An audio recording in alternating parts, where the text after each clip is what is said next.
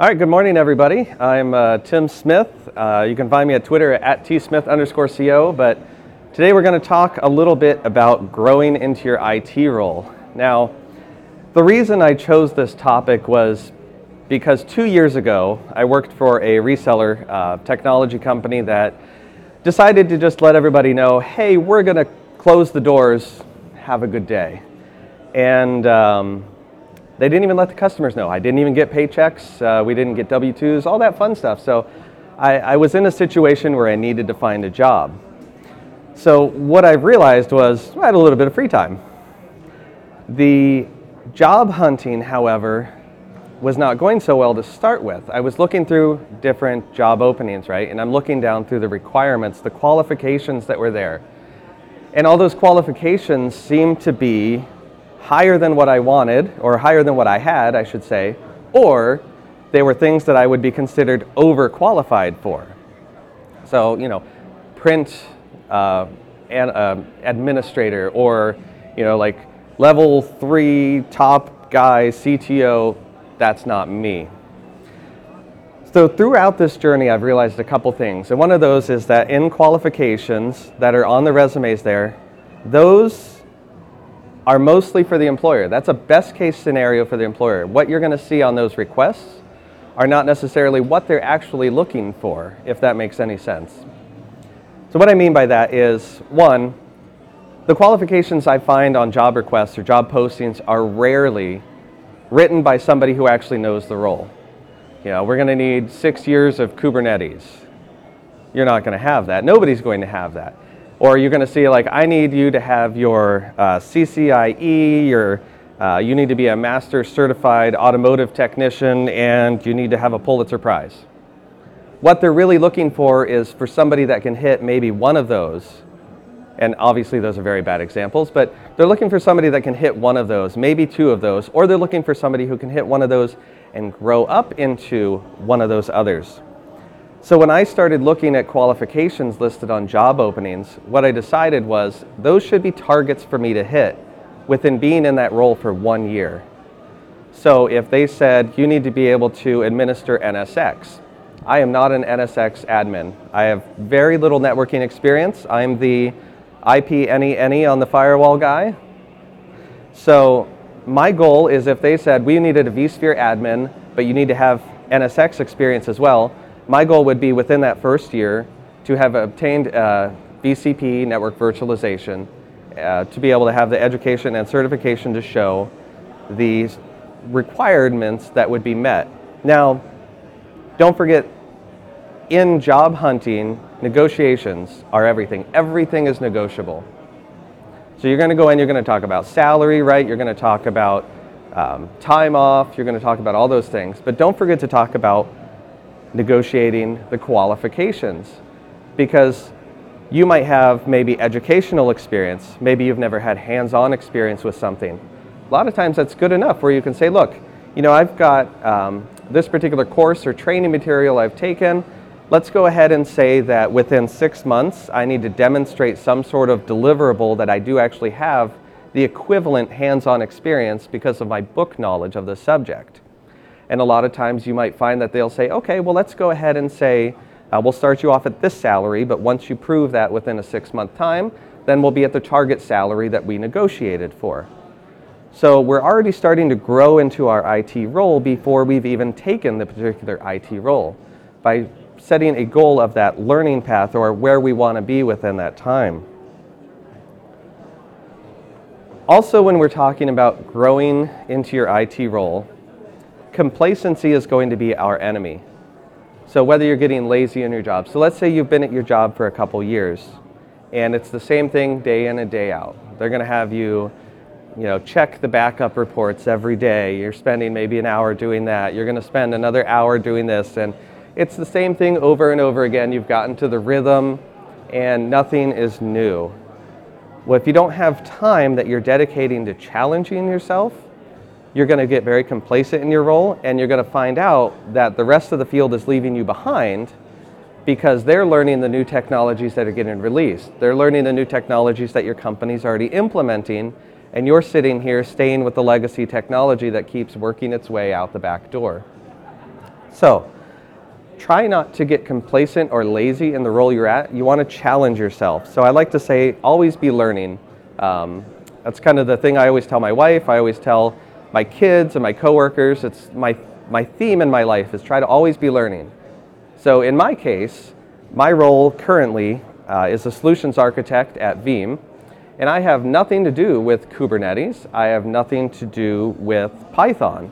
However, I've set goals to learn Python, take some Python courses, training within the next couple weeks to get that started, and then also to start learning Kubernetes maybe 6 months from now, because I see that those are places, right, that the technology is heading for.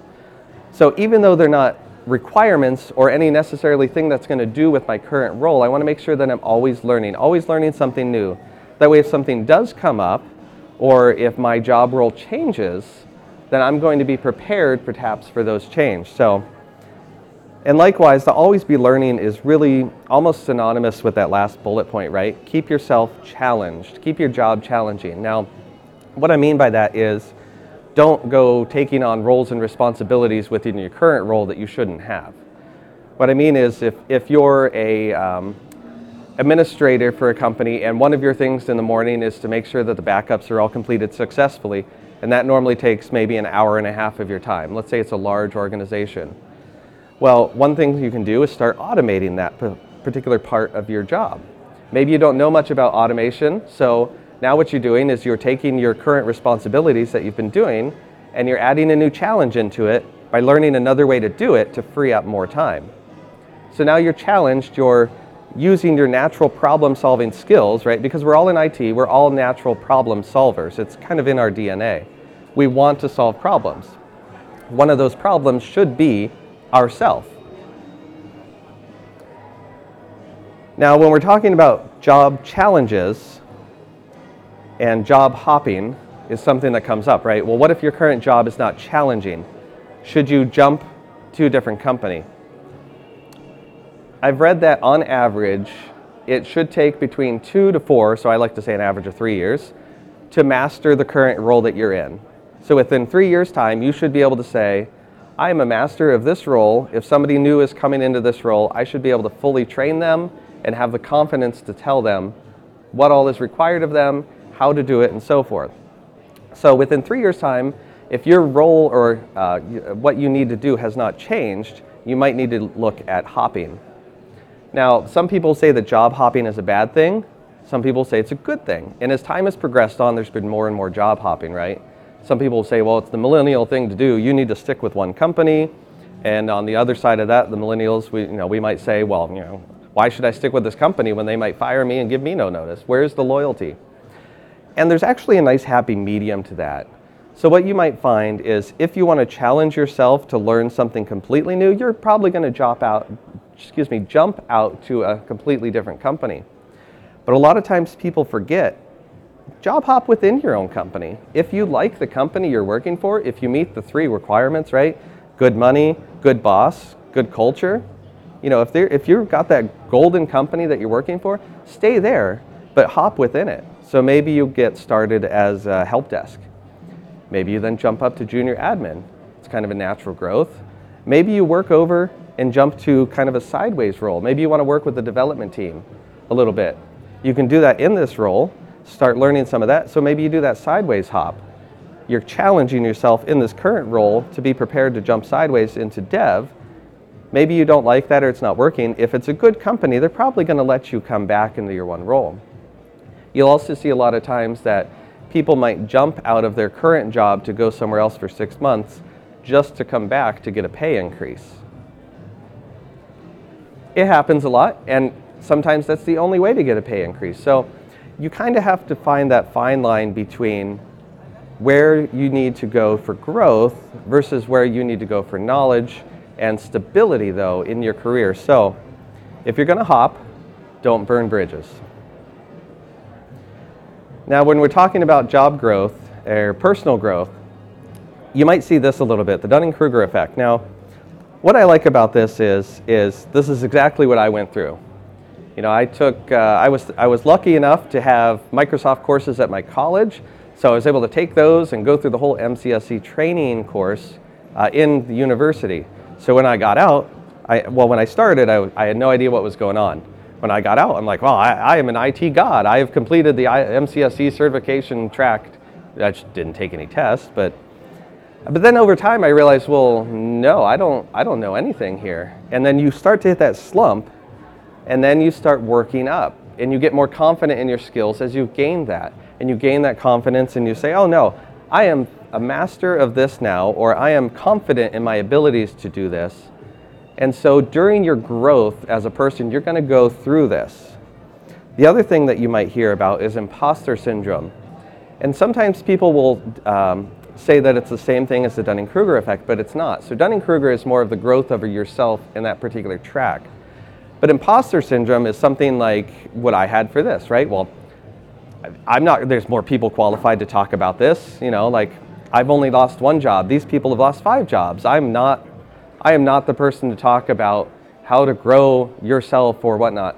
And it's natural, and it's actually a good thing. And everybody has imposter syndrome. You might look up to somebody like William Lamb at VMware, and you're like, man, look at those blog posts he does and all that programming he does, and I want to do that. But I guarantee you, and he's talked about it before, he's had imposter syndrome. Everybody has it, but it's a good, healthy check to say, I need to stop, evaluate myself. Do I actually have knowledge? I cannot dismiss this knowledge I've already learned from the knowledge that I'm looking at up here to obtain. So don't judge yourself and your knowledge ability based on what other people have already obtained. Use your imposter syndrome as a force for good to give that constant check to say, yes, I am knowledgeable. There's places I need to grow. I'm working to grow those because I have a plan. So wrapping it up here, never be 100% qualified for the job you're in. If you're looking for a new job, make sure you negotiate. Yes, I can meet those qualifications within a year for you, Mr. Employer. Don't get complacent in your current role. You're going to get lazy, you're going to get bored, you'll get left behind. Sometimes the bad things can turn into good things. I was very happy in the company I was at. When they went under, it forced me to hop from the reseller side to the vendor side. Pay increase, satisfaction, time off, all of those things increased for me. And it ended up being a lot better than I could have ever imagined. Thank you.